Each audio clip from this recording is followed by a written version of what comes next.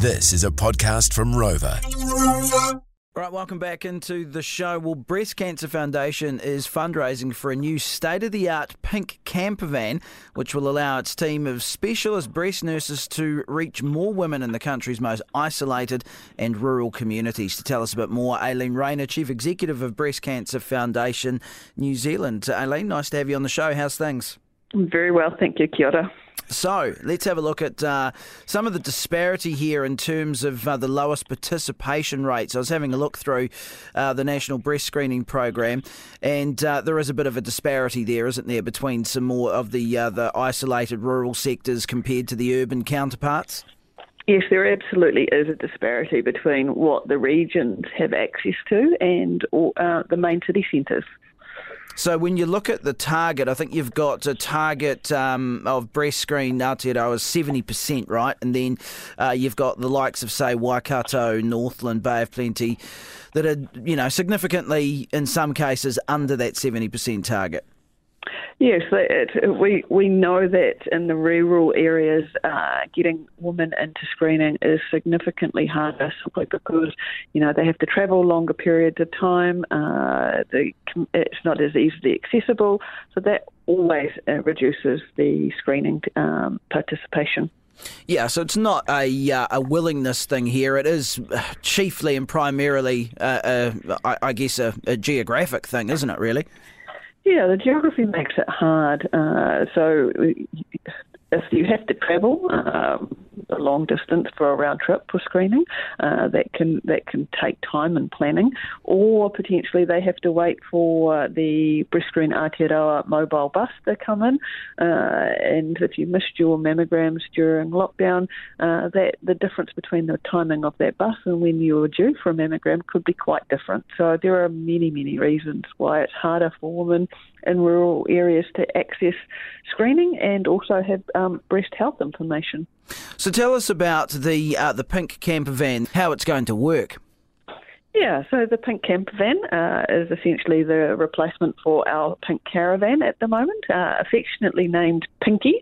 The pink caravan will make it significantly easier for us to access more remote places, being able to be self-drive, etc. So it will enable us to expand our early detection program to more rural and isolated communities which struggle to access the specialised health services. Yeah, it seems to be across the board that this is it's a problem for any sort of a health service in this country in terms of, getting to the more isolated parts. So I know that there's been similar things from other health departments that have done, things along this line to, to be able to reach people. It's kind of a necessity, isn't it? Oh, it's an absolute necessity. Pinky, our iconic pink caravan, first came about as a trial. And what we've discovered over her existence, now that she's somewhat older, is the fact that it's absolutely needed within the region. So we provide a vital service. So raising funds for the new pink camper van is fundamentally important to step change what we can deliver and access more isolated communities. So what's the added advantage or the difference with the camper van as opposed to what you had previously with Pinky? So Pinky, we rely on people to tow the Pinky.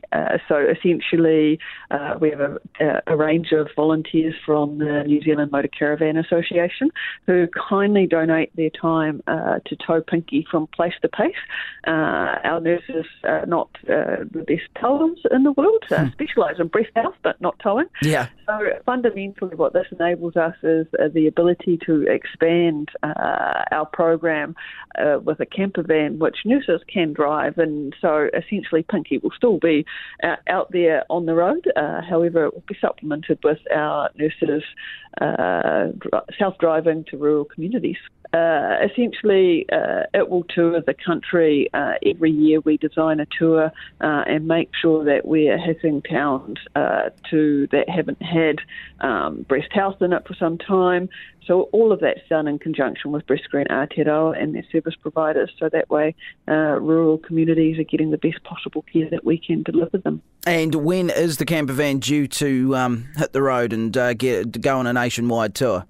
So all going well early on in the new year, not too early, but probably around April time is when we're expecting the new pink camper van to be fulfilled.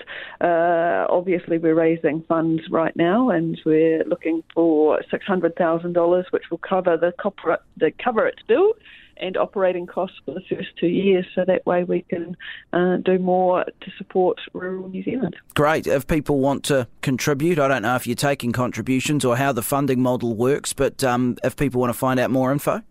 Absolutely. Head to our website, breastcancerfoundation.org.nz, and there's a donation page there which you can merrily donate away to. Fantastic. Yeah, good stuff. Why not? To make the pitch. Aileen Rayner, Chief Executive of Breast Cancer Foundation New Zealand. Thank you so much for your time. Appreciate it, and all the best with the new pink camper van. Thank you very much.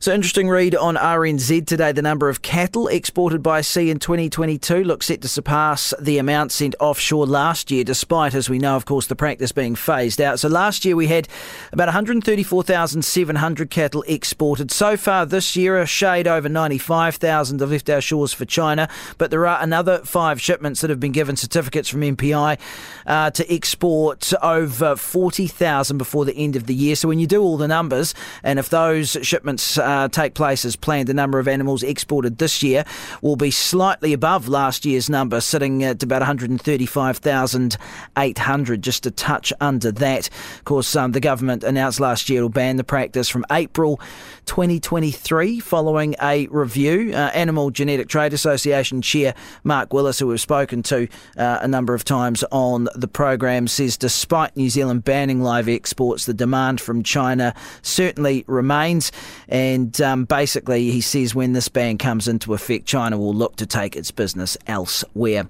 And also, I see that Captain Kane Williamson, is still going to carry on as Global Ambassador for Rocket Apples. He's extended his global ambassadorship for a further year, and he's also adding to his investment portfolio by taking a stake in the Longlands Rocket Apple site just south of Hastings. This is the company, of course, that took out the Supreme Award at the New Zealand International Business Awards last month, and the Chief Executive, Mark O'Donnell, from Rocket Global Limited, says that Kane's support has already helped Rocket make inroads into the lucrative Indian and subcontinent market.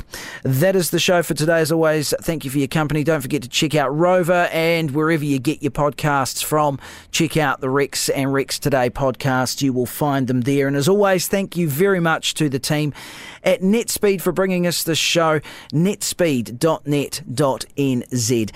Have a great rest of your day. Mark and Leah up next.